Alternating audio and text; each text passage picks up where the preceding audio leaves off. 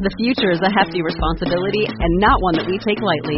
But then, taking things lightly has never been what Hefty is about. That's why we've created the Hefty Renew program that turns hard-to-recycle plastics into valuable resources like park benches and building materials. To participate, simply fill up an orange Hefty Renew bag with accepted items, tie it up, and drop it in with your regular recycling. That's it. It's that easy. It's time to rethink recycling with Renew. Particular valued resources may vary by geography. More info available at heftyrenew.com. I feel the need for speed. Ow! This is Jay Baer, author of The Time to Win, How to Exceed Your Customers' Need for Speed. And you, yes, you are listening to the Marketing Book Podcast. Welcome to the Marketing Book Podcast, helping you keep up with the smartest thinking in the quickly changing field of modern marketing. And now, here's your host, Douglas Burdett. Hello, thanks for joining me on the Marketing Book Podcast, where each week I publish an interview with the author of a new marketing or sales book, and which has been named by Forbes and LinkedIn, amongst others, as one of the top marketing podcasts. Don't worry about taking notes. You can find links to everything linkable in this episode's website page at marketingbookpodcast.com. And since I get to read every book featured on the show, if I can recommend a specific marketing or sales book or any other resource I know of for whatever challenge you're facing, send me a LinkedIn connection invite with a message that you're a listener, and I will do my best to get you pointed in the right direction. My name again is Douglas Burdett. All right, let's get on with the show. Today we welcome back Jay Baer to talk about his book, The Time to Win, How to Exceed Your Customers' Need for Speed. Jay Baer is a seventh-generation entrepreneur, New York Times best-selling author of 7 books, and founder of 6 multi-million-dollar companies. In 2023, he was named a top 30 global guru in both customer experience and in marketing. Jay has advised more than 700 brands in his career, including Nike, Oracle, Hilton, the United Nations, and 40 of the Fortune 500. He is an inductee into the Professional Speaking and Word-of-Mouth Marketing Halls of Fame. Jay has authored or co-authored among the best-selling business books of all time in the categories of digital marketing, customer service, customer experience, and business growth. He has been named to more than 50 top global business influencer lists. And, interesting fact, he is one of the world's most popular tequila influencers. Jay, congratulations on The Time to Win, and welcome back to the Marketing Book Podcast. Oh, thank you so much. Fantastic to be back. We got to stop meeting like this. There is a chance, a non-0% chance, that my next book will actually be a tequila book. So maybe we can break format on your show and we can have a tequila book conversation someday down the road. Absolutely. Absolutely. So now you are a graduate of the University of Arizona. Is that right? That is correct.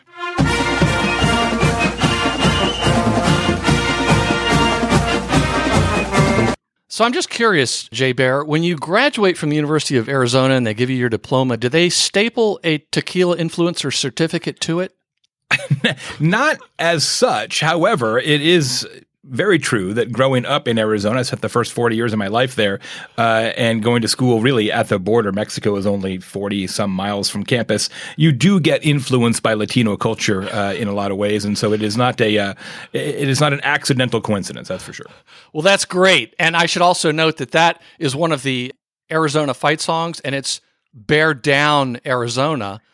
Yes. But I noticed they spell bear wrong. They spell I know. I always had a problem with that. Yeah. Do you want to know the story to Bear Down? Sure. It feels like they just stole it from Notre Dame, but they didn't. The quarterback of the team, John Button Salmon was his name, was in a terrible car crash and was in the hospital in intensive care and was unable to play in the game. And so the coach and the other team captains huddled around his bedside, and this is in the early 1900s, and he whispered very wearily because he was chronically, terribly injured. He said, tell the team to bear down. And thus, the motto of the school, you'll see it on all the merchandise and written all over campus, Bear Down, Arizona. Excellent. Well, I've introduced a proposal to have them spell bear down. Me too.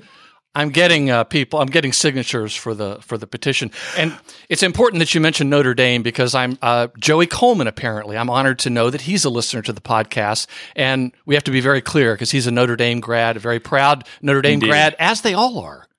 Yeah. Ain't that the truth? I'd be happy to tell you that they went to Notre Dame. That's for sure. Yes. So, Jay Baer, this is the fourth time I've been able to interview you for the Marketing Book Podcast, and it means an awful lot to me. And I should say you were the second guest ever on the Marketing Book Podcast, and I really appreciate that. And I remember after the interview, you said, "Hey, this is a great idea for a podcast." I thought, wow. Look what you've wrought. That was all the encouragement I needed, Jay. Yeah, so I blame you. No, I thought, well, maybe it's unique. I don't know. But more important than the fact that you're a member of the Marketing Book Podcast, Four Timers Club, and as all know, that once you're a member of the Marketing Book Podcast, Three Timers Club, you get a lifetime supply of Taco Bell discount coupons, which I know is very important to Jay Baer. Yeah. Now, I've interviewed only over 330 authors at this point. Many come back to my great delight and surprise, but you are the only one who has ridden in my car. It's true. Yes. It's true. And feel free to add that to your bio. My car is now 20 years old, and I refuse to sell it because of that. And it tells you about how lucrative it is to be a podcast host. That's right. And so in 2020, right as the lockdown was happening, the car was hit by this enormous branch of a 100-year-old oak tree in my driveway, which the tree was later taken down because apparently it was rotten. But anyway, it hit the car and it really did some body damage to it, but the car still worked. So I contacted the insurance company, and they said, we'll take it to the body shop and see what it costs to repair it. And the cost to repair it was more than the value of the car. And they said, so we're going to buy the car from you. And I said, no, you're not. This car still works. Come on, this is the Jay Baer car. And I had, I'm not sure that made any sense to them, but they said, okay, Mr. Brett, that's fine. We'll keep the car and we'll insure it, but we'll send you a couple $1,000s to, in case you want to get some of the work done on it. And I'm not going to have any work done on it. I spent that money on tequila. Yes. Well done. I just want everybody to know it's a 2003 Toyota Camry with 205,000 miles on it. And my wife refuses to go anywhere in it. She's a beaut, my wife and the car. Right. So I say, you want to go? And she's like, well, I don't think she thinks it's a terribly safe car at this point. But also, I think she just doesn't like people seeing her in that car. I don't know. So anyway, let's talk about the book. It is, probably the smallest book I've ever had on the show. It's 3.5 by 5 inches. When you're the host of the Marketing Book Podcast, you measure these things. You go into great detail. It's only 69 pages, and it comes in a box that includes 2 additional copies of the book. Mm-hmm. So explain why you did that. Well, the premise of the book is that we care about time more than ever. And there's lots of research in the book, as is true for all of my work, that demonstrates that consumers will reward businesses who respect their time. And I sat down to write my 7th book, and I was going to do it in the traditional way as I have in the past. And I thought, no, I can't. I cannot ask you to spend 5 or 6 hours to read a business book about time and speed. It is literally contradictory to the advice that I have. So I said, I'm going to write a very short book that has all the key salient information, how-tos, case studies, advice, stories, and I'm just going to remove all of the filling. It's bread and meat. That is what this book is. And so far, my friend, people really, really love it. And people say, you know what? It's exactly what I want. Because as you well know, most people don't really read business books. You do. They skim them. And that's okay. Everybody's busy. So I said, well, you're not going to be able to skim this one. You're going to have to read it because it's so short. It is, in fact, readable. But it's really a great experiment. And I had no idea what was going to happen. And so far, so good. And the reason we're selling the 3-packs now at jaybearbook.com is that because it's so small, it's hard to ship one at a time the unit economics get kind of messed up on the shipping. But the thesis is it's so small and it's so portable. You can put it in a shirt pocket easily. The idea is one book for you, one book for a colleague, and then one book to hold in reserve to then give to a company when they disappoint you because they are too slow. So I might not send a copy of the book when a company is too slow because I think you're only printing 950 boxes of these.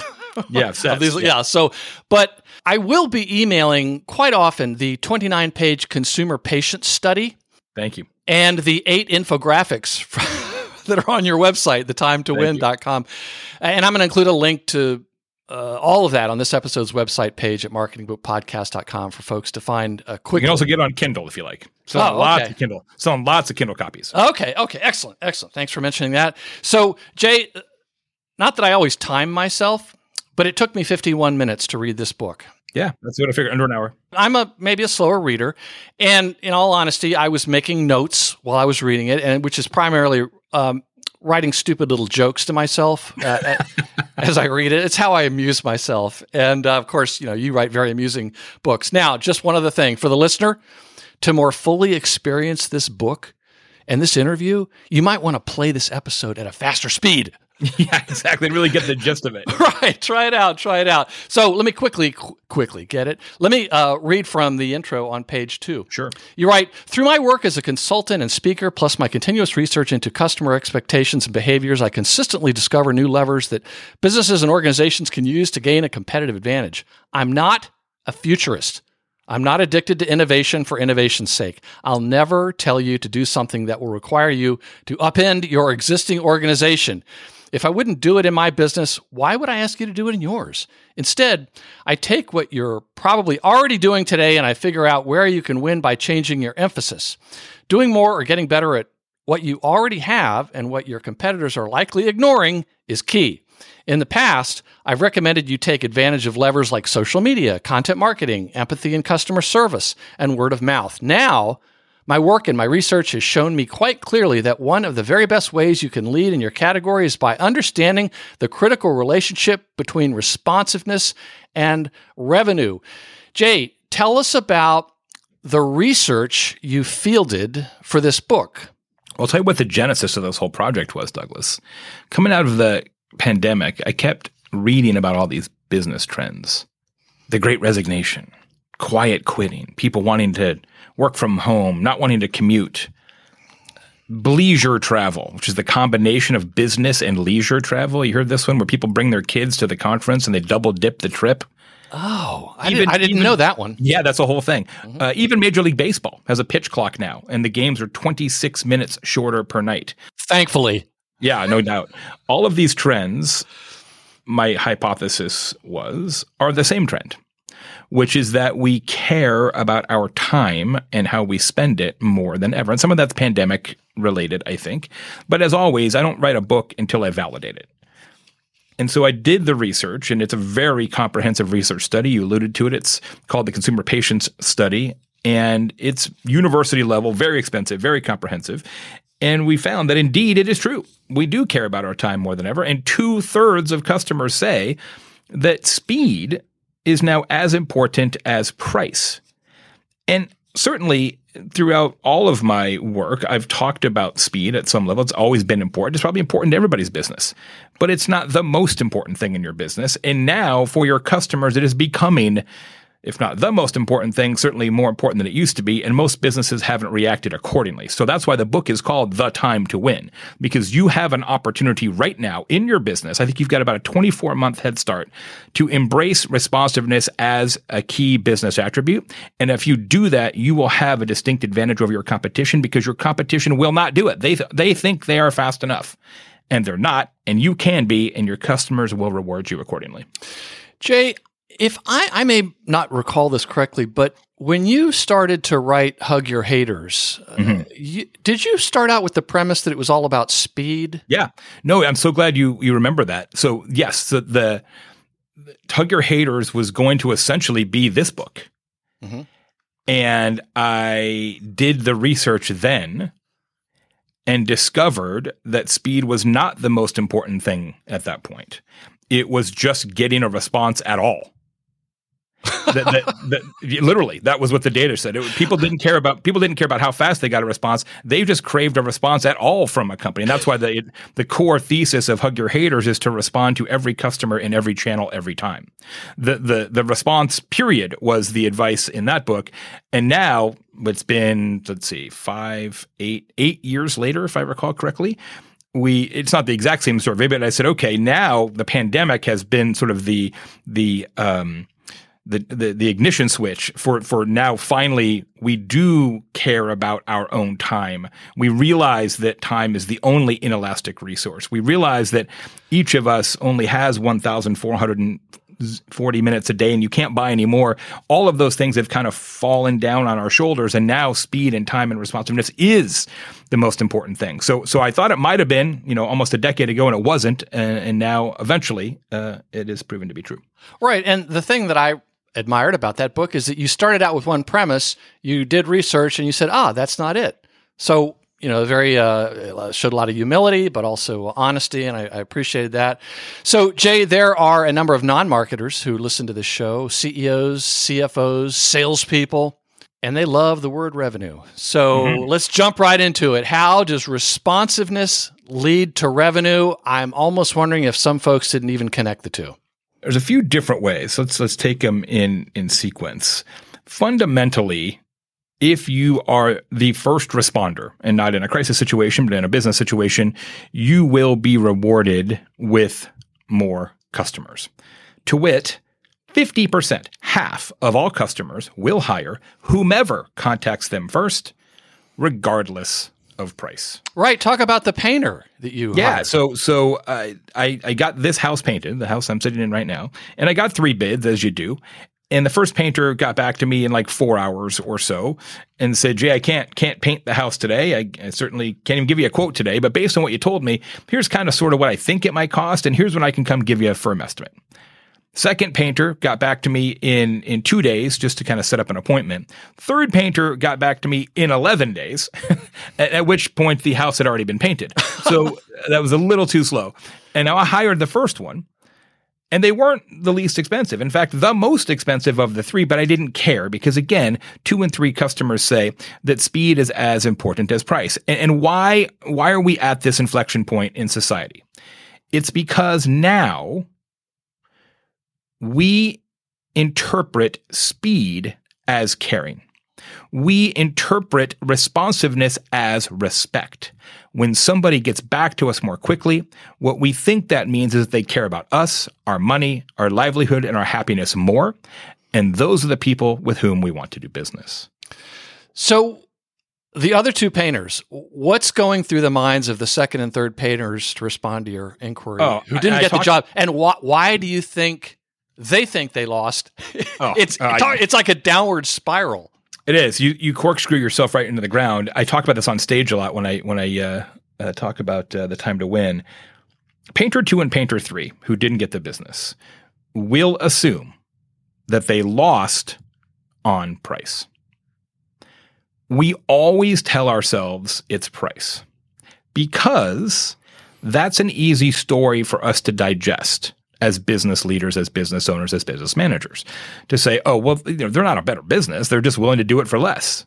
They're just hungrier, or they're foolish. They do it that inexpensively. We always convince ourselves it's price because it's a much more difficult story to accept for yourself to admit the truth, which is they just run a better business. They are able to respond more quickly because they have their act together more on the back end. So you think it's price. So the next time there's a painting situation, what do? Well, they drop your price. Drop their price. Yes, they drop your price, right? Getting beat up on price. Yeah, and guess what? You still don't get hired because you're not any faster. You're just cheaper. So now you're like, wow, I'm a little flummoxed about this. Next time there's a competitive painting situation, you drop your price again, and you still don't get hired because you're still not any faster. You're just less expensive. Now you're over the moon. You're like, I can't believe what Larry must be willing to paint houses for in this town. I don't know what he's thinking. This is amazing.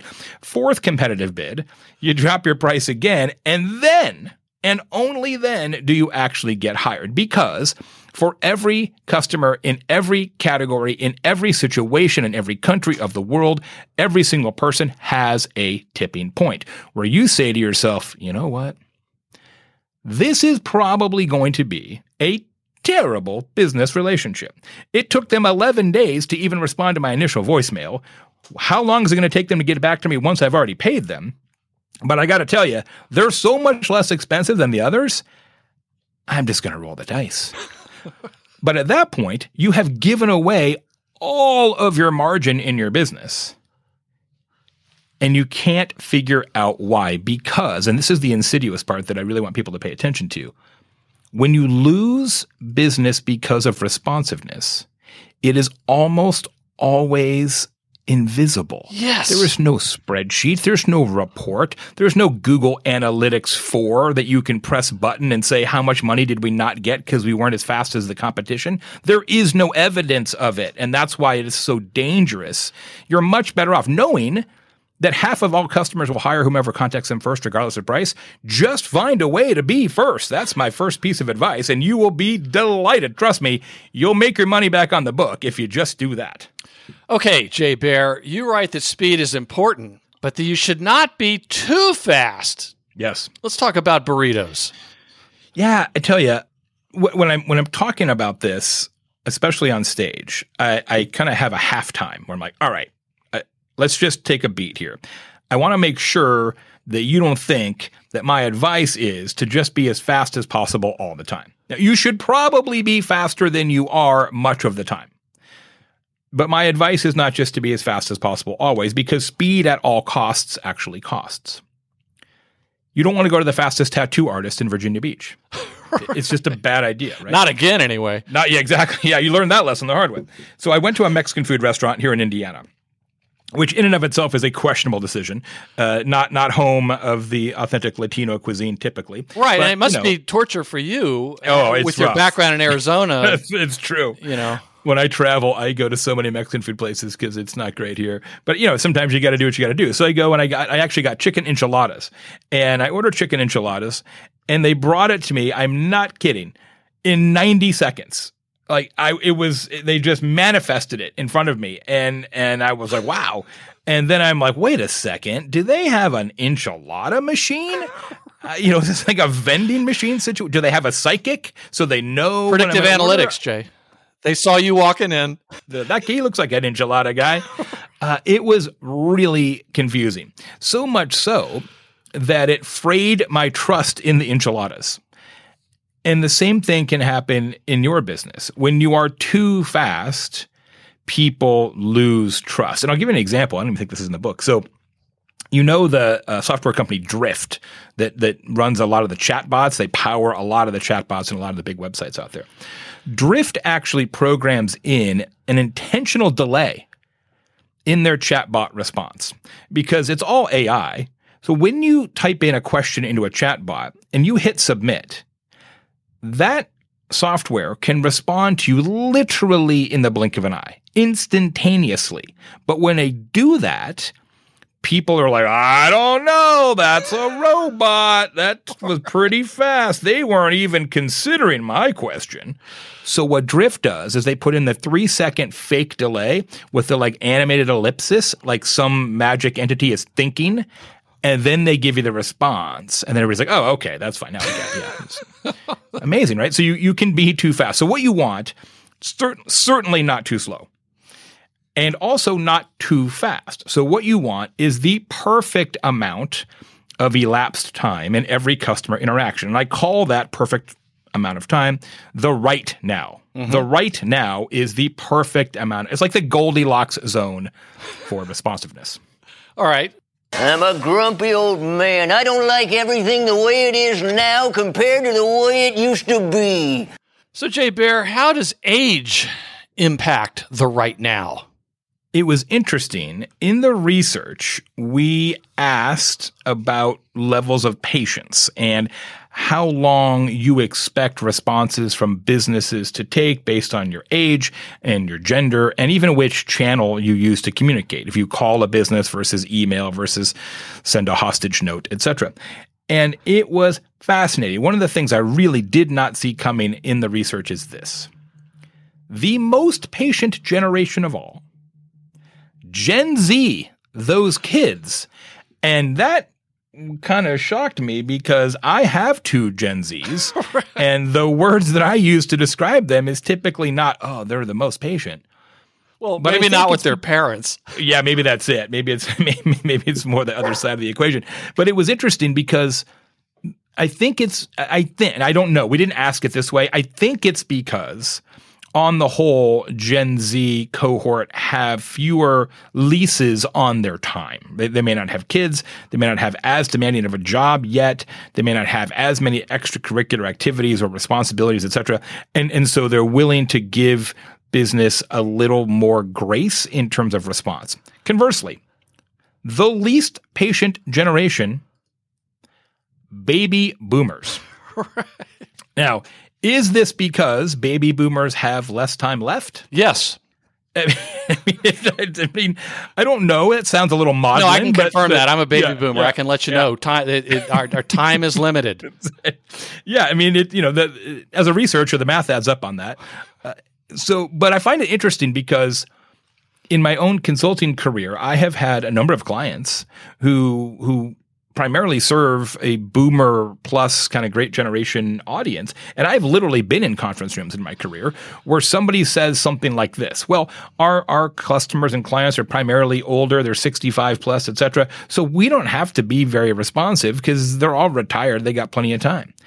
And it turns out the exact opposite. We still have rotary dial phones. Yeah. Right. So you got to be careful. You got to check your assumptions at the door about speed and responsiveness. That reminds me of President George H.W. Bush. After he was president, a aircraft carrier was going to be named after him, and he was still alive. And he went to where they were laying the keel, and they asked him to say a few words. And he said, to the U.S. Navy and to all the good folks here building this aircraft carrier, hurry up.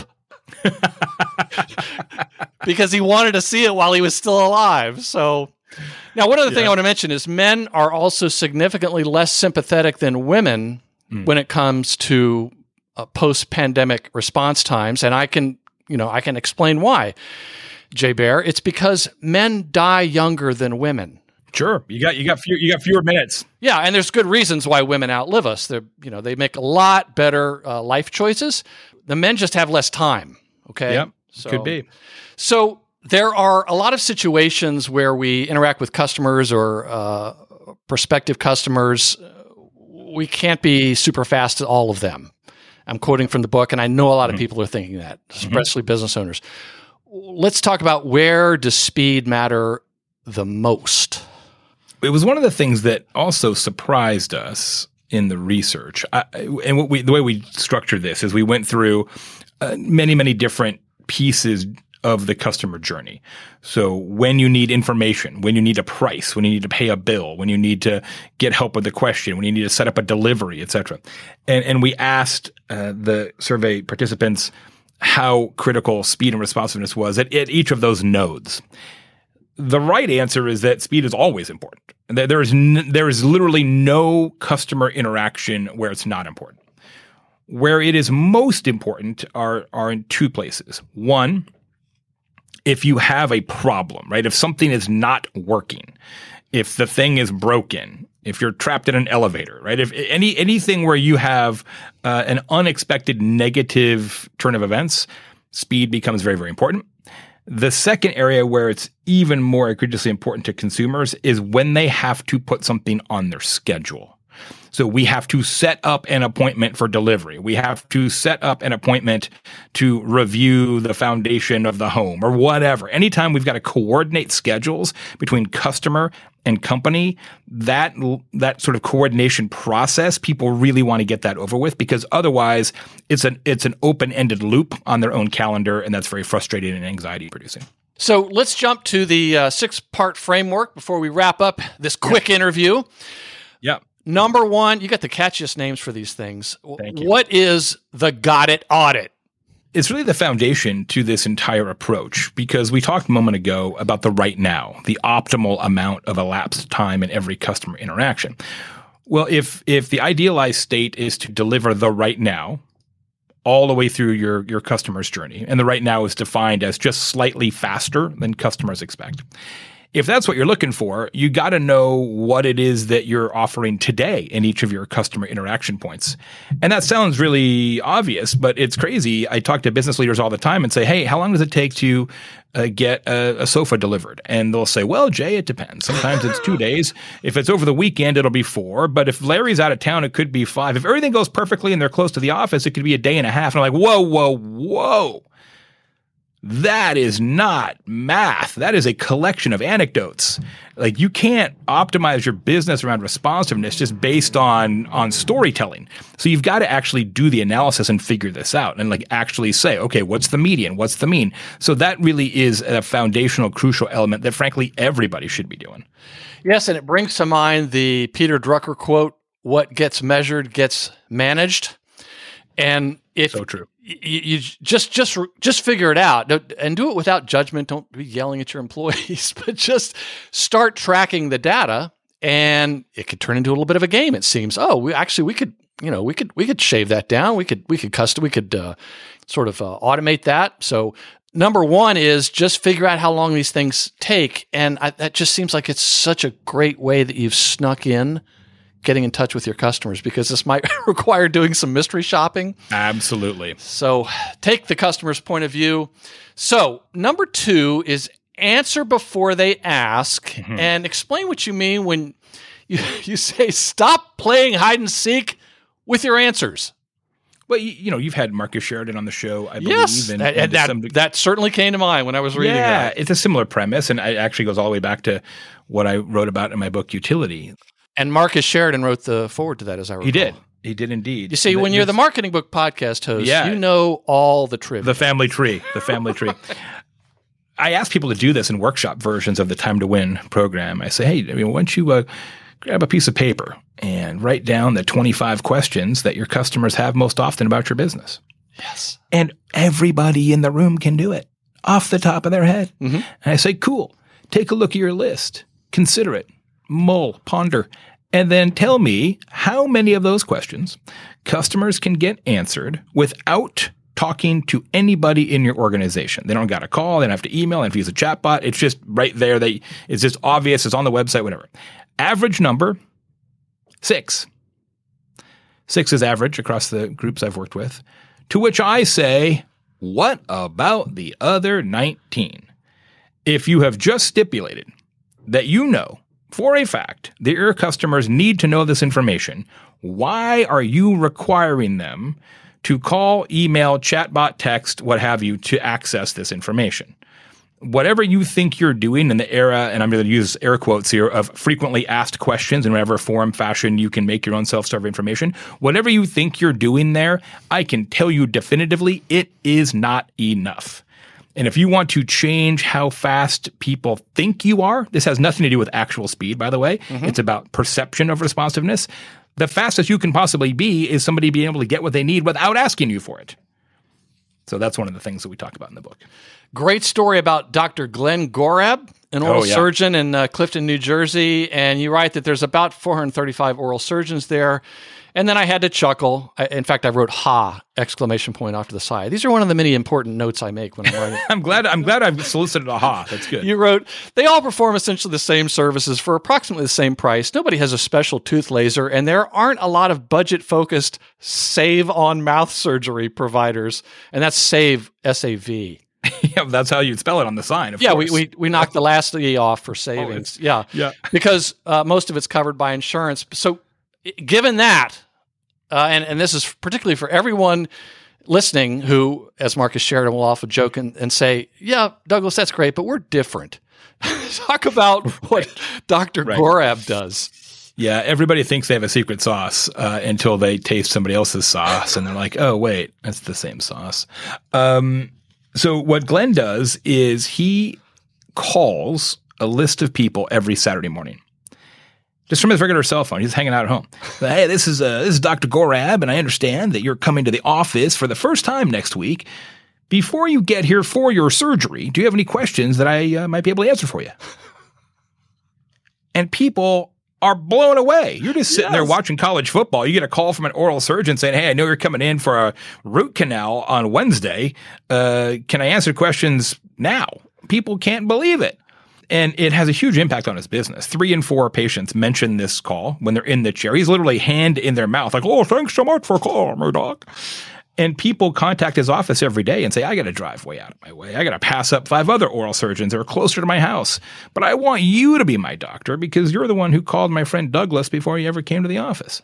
It's such an easy but powerful technique because if you're going in for an oral surgery of any kind, of any flavor, of any description, you've got some questions. Right. And instead of making them carry those questions with them to the appointment in some sort of knapsack of worry, what Glenn does is takes all that pain away well in advance. Now, does that mean they're any more responsive? No. But the perception of responsiveness is extraordinary because, again, predictive, proactive information is quite literally as fast as you can be. I bet he doesn't get that many questions, but almost everyone says, I can't believe you called me. Exactly. No, I've had many conversations with him about this. He says he occasionally gets questions. People don't know what to ask. They're like, I can't even believe. They're just so flabbergasted, right? But so it's not necessarily in that case about the actual information conveyance, but it sets such an important tone for the relationship. And I can't remember if I have this in the book or not, but the fact of the matter is, last time I talked to him, of all 435 oral surgeons in his region, he was the only one who has never been sued, and he's 65 years old. It's a very litigious form of medicine. And I asked him, I said, well, you must be the best doctor around. He's like, no, I'm not at all the best doctor. He said, but I have the best relationship with my patients, and this is one of the reasons why. Yes. And that was the second, for the listener's benefit, that was the second thing Jay mentioned that's not in the book. So what I'm saying is, that's a Marketing Book Podcast Extra, and I hope you all appreciate that Jay is over-delivering once again. Well, and we've talked about this, I think, in previous episodes that I've been on. I do this a little differently. So I will do the research, and then I'll write a keynote speech, and then I'll do that speech 40 times. And it's different every time because I'm trying on different stories like you try on different pants. And then I write the book. And so I every time I'm on your show, I always struggle to remember what do I say holding a microphone and what did I say on a keyboard. And to me, it's all kind of one big bouillabaisse of stories. So that's fine. And actually, now that you've opened that can of worms, you have been mentioned on this podcast so many times. And in fact, quite recently when I interviewed your friend Scott McCain. Oh. And I was talking about how whenever I get a book from someone who, amongst other things, is also a professional speaker, not to mention a member of the Hall of Fame like you and Scott Stratton and Scott McCain and many others, I know it's going to be a good book. And not that you remember this, Jay Baer, but I ran into you in a bar in Cleveland once. I think it was at Content Marketing World. I don't know. I go to Cleveland. No, I'm kidding. But and I said, Jay, I think I'm onto something. I just interviewed Joey Coleman and all these people. I said, what is it about the professional speakers that makes them write such great books? And you said, oh, I don't write a book until I've given it the talk a lot of times, sort of like the comedians that are working on their material for almost their whole careers. Absolutely. So there you go. Yeah, most people do it the opposite, right? So they write a book and then they write a speech based on the book. Yes. So let's jump ahead. Number 3, respond without answers. And I want to quote from page 46, and it's only because this one paragraph I could have sworn was written by Mark Schaefer. You write, our current home has a pond in the backyard. Mm-hmm. Or maybe it's a fountain? It's weird. It's some kind of pond/fountain hybrid. It's a pountain, I suppose. that is Schaefer-esque. I appreciate that. Yeah, and he is a man of water, so I appreciate that. So explain how the story of the fountain as it relates to responding without answers. Well, and I've been using this now for about 2.5 years, not just in business, and I use it every day in business, but also in my personal life with my wife and my kids and my friends and my mailman. It really is an important technique that I think everybody can and should follow, not just bring it back to your company, but even just day to day in your own life. And it's this idea that when you have a question, the most important thing is not necessarily to get the question answered. It's to know that the question will be answered. Mm-hmm. So a lot of times what happens is you ask somebody, if somebody asks you a question and you don't immediately know the answer, what do? You kind of flag it in your email or whatever. And then when you get to it, you go procure the information necessary. You go look it up. You ask Julie in accounting, whatever the circumstances may be. And then once you have procured the answer, you say, here is the information that you need. The problem with that is the entire time that you're looking it up, asking Julie, whatever, the person who inquired is steadily freaking out more and more. We all have felt this. You send somebody an email today. If you don't get a response in 2 days at most, you start to think, do I somehow have Douglas's email wrong? Is he on vacation but didn't set an out of office? Does Douglas not like me? Does he refuse to have me on the show again? Right? You start to play these mental games with yourself, right? And so the better way to do it is to, when you get a question, you say, thank you. Great question. So good, in fact, I don't know the answer. Right. I'm going to have to figure it out, and then I'll get back to you. And this happened to me with the Fountain, which I'm actually looking at right now. The pond fountain hybrid. We moved into this house, and it is really kind of half pond, half fountain. It's very confusing, and I don't know nothing about ponds or fountains. And so I needed to get this set up and figure out how to, take care of it. And so I called around and I got in touch with a guy nearby who works on, he's like the pond man. And he kind of did what the one painter did. He said, hey, I can't come out today. I can't even, tell you what your deal is, but here are some things that I think you should look up for. Sort of baseline information. And here's when I can come. Let's set up the appointment. And that was all I needed to essentially take it off of my mental to-do list. And he said, here's what it costs for me for the first consult. Yeah, so I sort of knew what the deal was, right? Oh. So he took it off of my mental to-do list and put it on his mental to-do list. And that's what you want to do with your customers. If they ask a question, you say, got it. And as soon as you say, got it, it changes their perception of your responsiveness dramatically. So I've been teaching companies now this whole year this technique of everybody in your organization, not just first-line customer service people, but second, third, fourth, fifth level support, SMEs, thought leaders, experts, executives. Anytime they get a query, and they get tons of queries inside and outside the company, all you say is, got it, I'll get back to you. Huge impact. You've stopped the shot clock. That's it. That's exactly right. You stop people from freaking out. Right. So let's jump to 4, set speed expectations. And this one seems like magic, but explain what you mean when you write that managing expectations for speed is more important than the raw speed itself. Yeah, you remember we talked about the right now a minute ago, and this idea that the right now is slightly faster than customers expect. Well, in order to make that happen, you have to know what they expect. And the reality is, unless you tell customers what is an appropriate expectation, their expectation will be instant. It will happen instantly. This is the world in which we live. Mm-hmm. Everything is supposed to be, delivered in a day. It happens without delay. They have no idea why it would take longer than that, even though you're handcrafting it from a piece of, basalt that you have to truck in from South Africa or whatever your deal is. They got no idea. They're like, how come I can't get this tomorrow? So one of the best things you can do in a business is to not only at the very top of the funnel, but all the way through the funnel, be constantly communicating to the customer, here's how long this is going to take. And, importantly, why. Mm-hmm.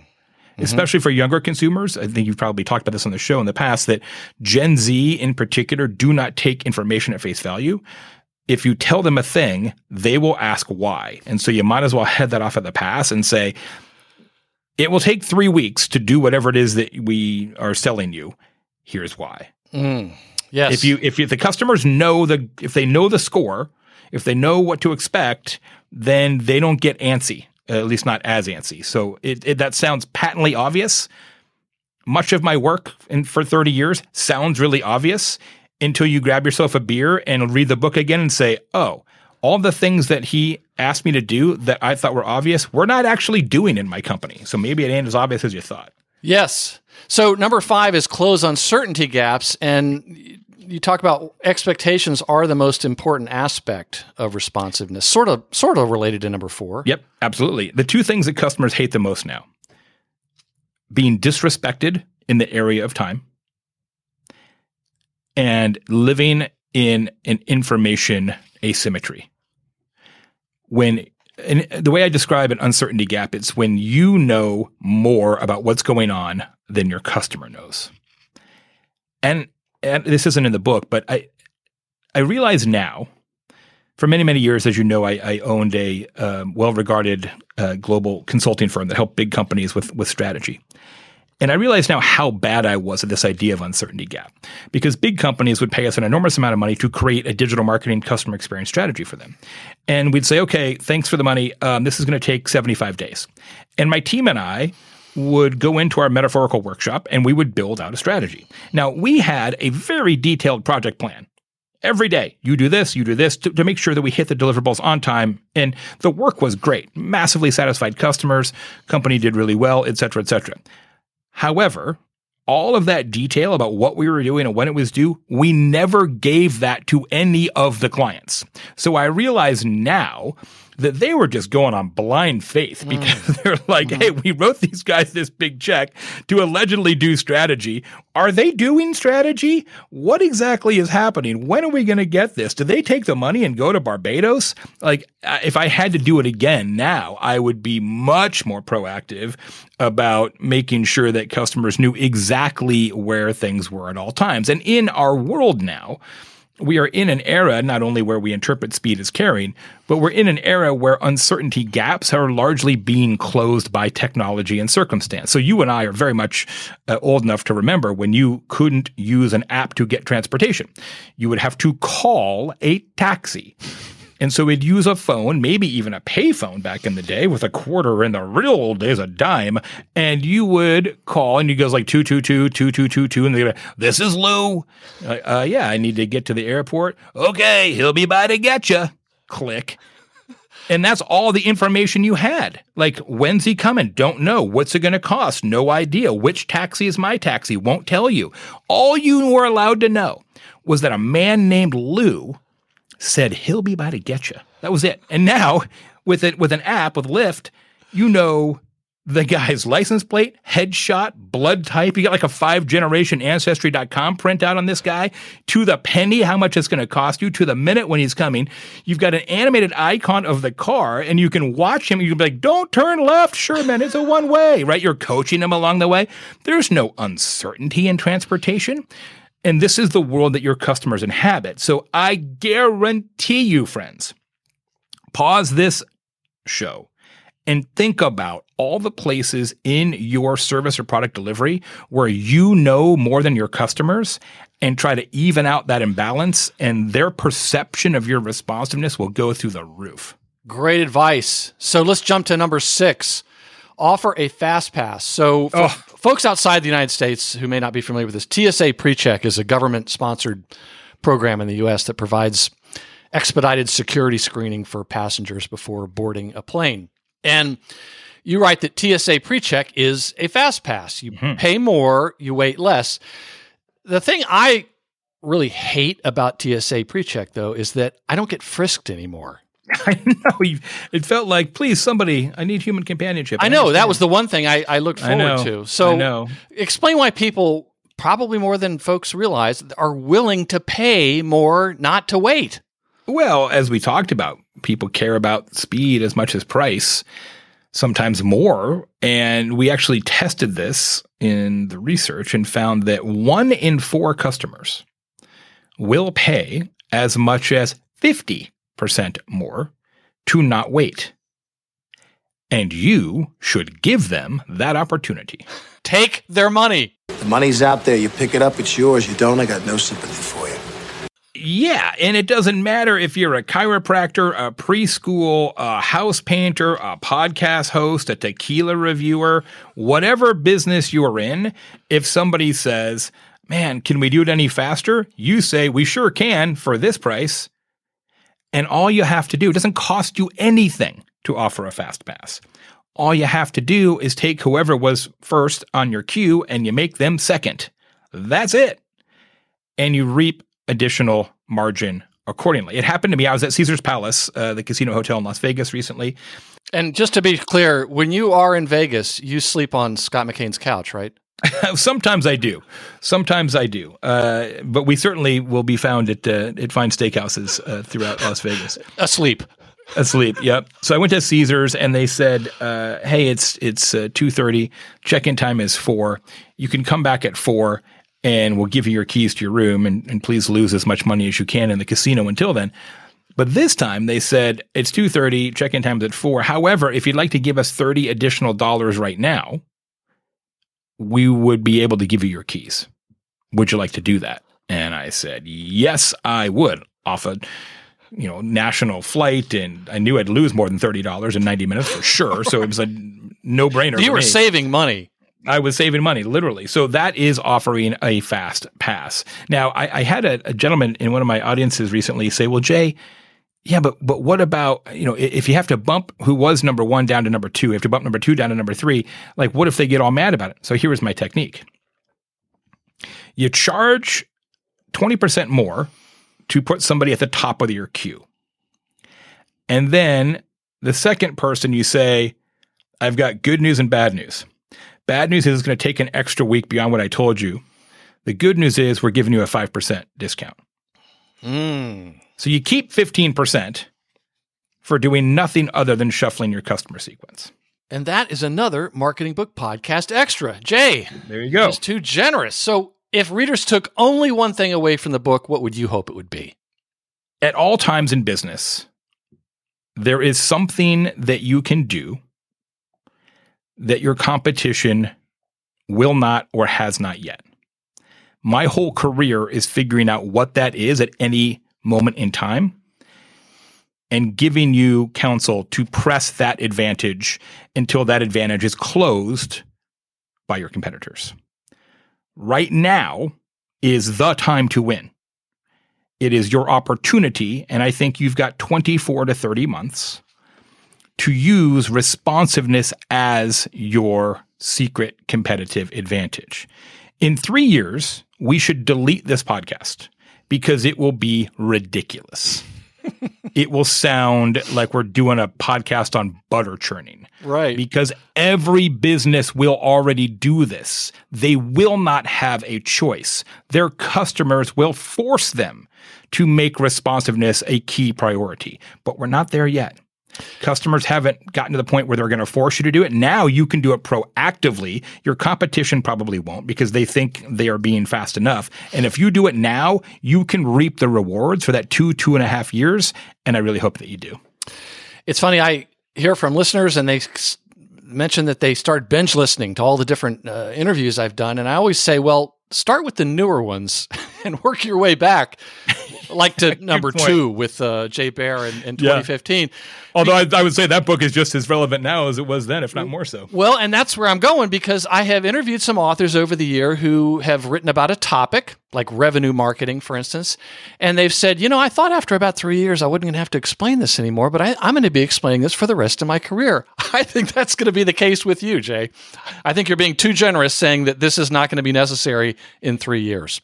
Well, I think it will still be an important premise that speed can be a key competitive advantage, but I think it will be accepted wisdom that customers care about time and being respected and equating time with caring. I think that will be pretty conventional. Whether you do something about it or not, who knows? When I interviewed Joey recently about his book, Never Lose an Employee Again. Such a good book, by the way, friends. If you haven't had a chance to read Joey's book, I highly, highly recommend it. Absolutely. I commented at the end, I said, Joey, these are really powerful ideas you have, and they don't seem like they're going to really cost a whole lot. The same applies to your book, I think. I would completely agree, and I did that on purpose.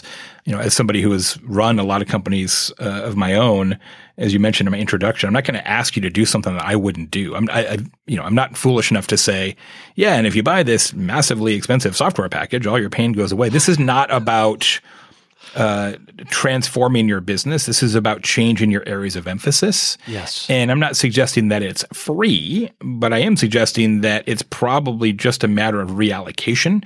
And I hope that that makes it something that more and more and more smart business leaders will actually put into practice. Yes, it didn't occur to me that you had to reorganize your company. You didn't have to hire new employees. It's just it's like changing your golf grip and having a dramatically better game. Yeah, that's the idea. Yeah.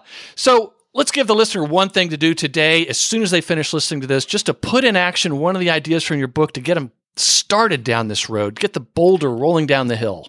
Yeah, I would say the first one I would do, because it's the easiest one to implement, you could literally implement it in 1 second, is the idea of replying without answers, right? That when somebody asks a question and you don't know the answer, you just say, thanks for the question, I'll get back to you.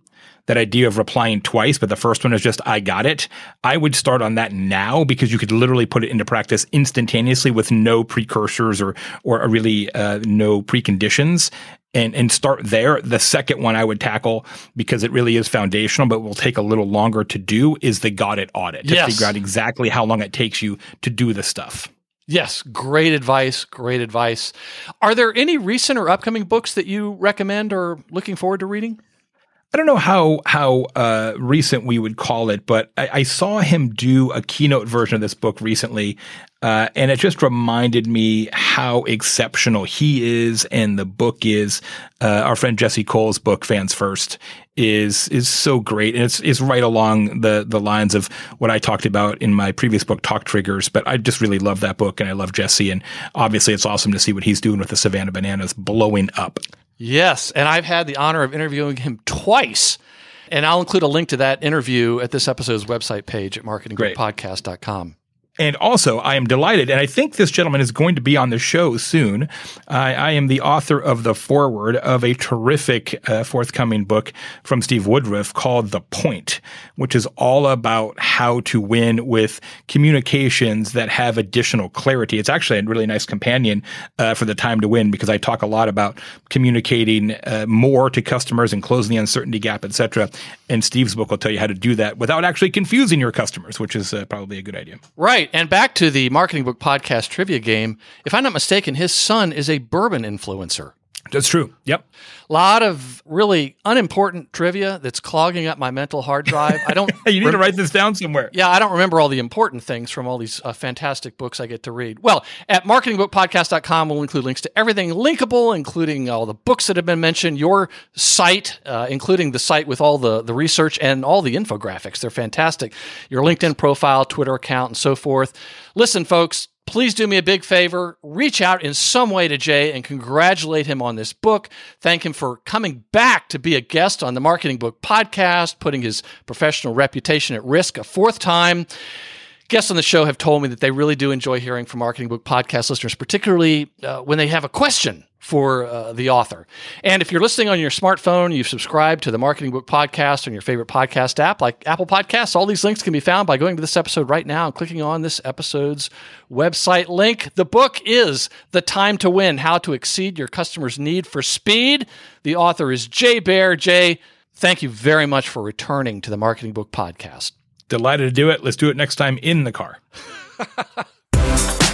And that closes the book on another episode of the Marketing Book Podcast. I hope you enjoyed it and found it helpful. If you are one of the hundreds of listeners who've left an iTunes review, please let me return your kind favor by mailing you some Marketing Book Podcast bookmarks and laptop stickers. Just send me your mailing address anywhere in the world, and I'll drop it in the mail. And remember the words of the entrepreneur, author, and motivational speaker Jim Rohn, who said, "Formal education will make you a living. Self-education will make you a fortune."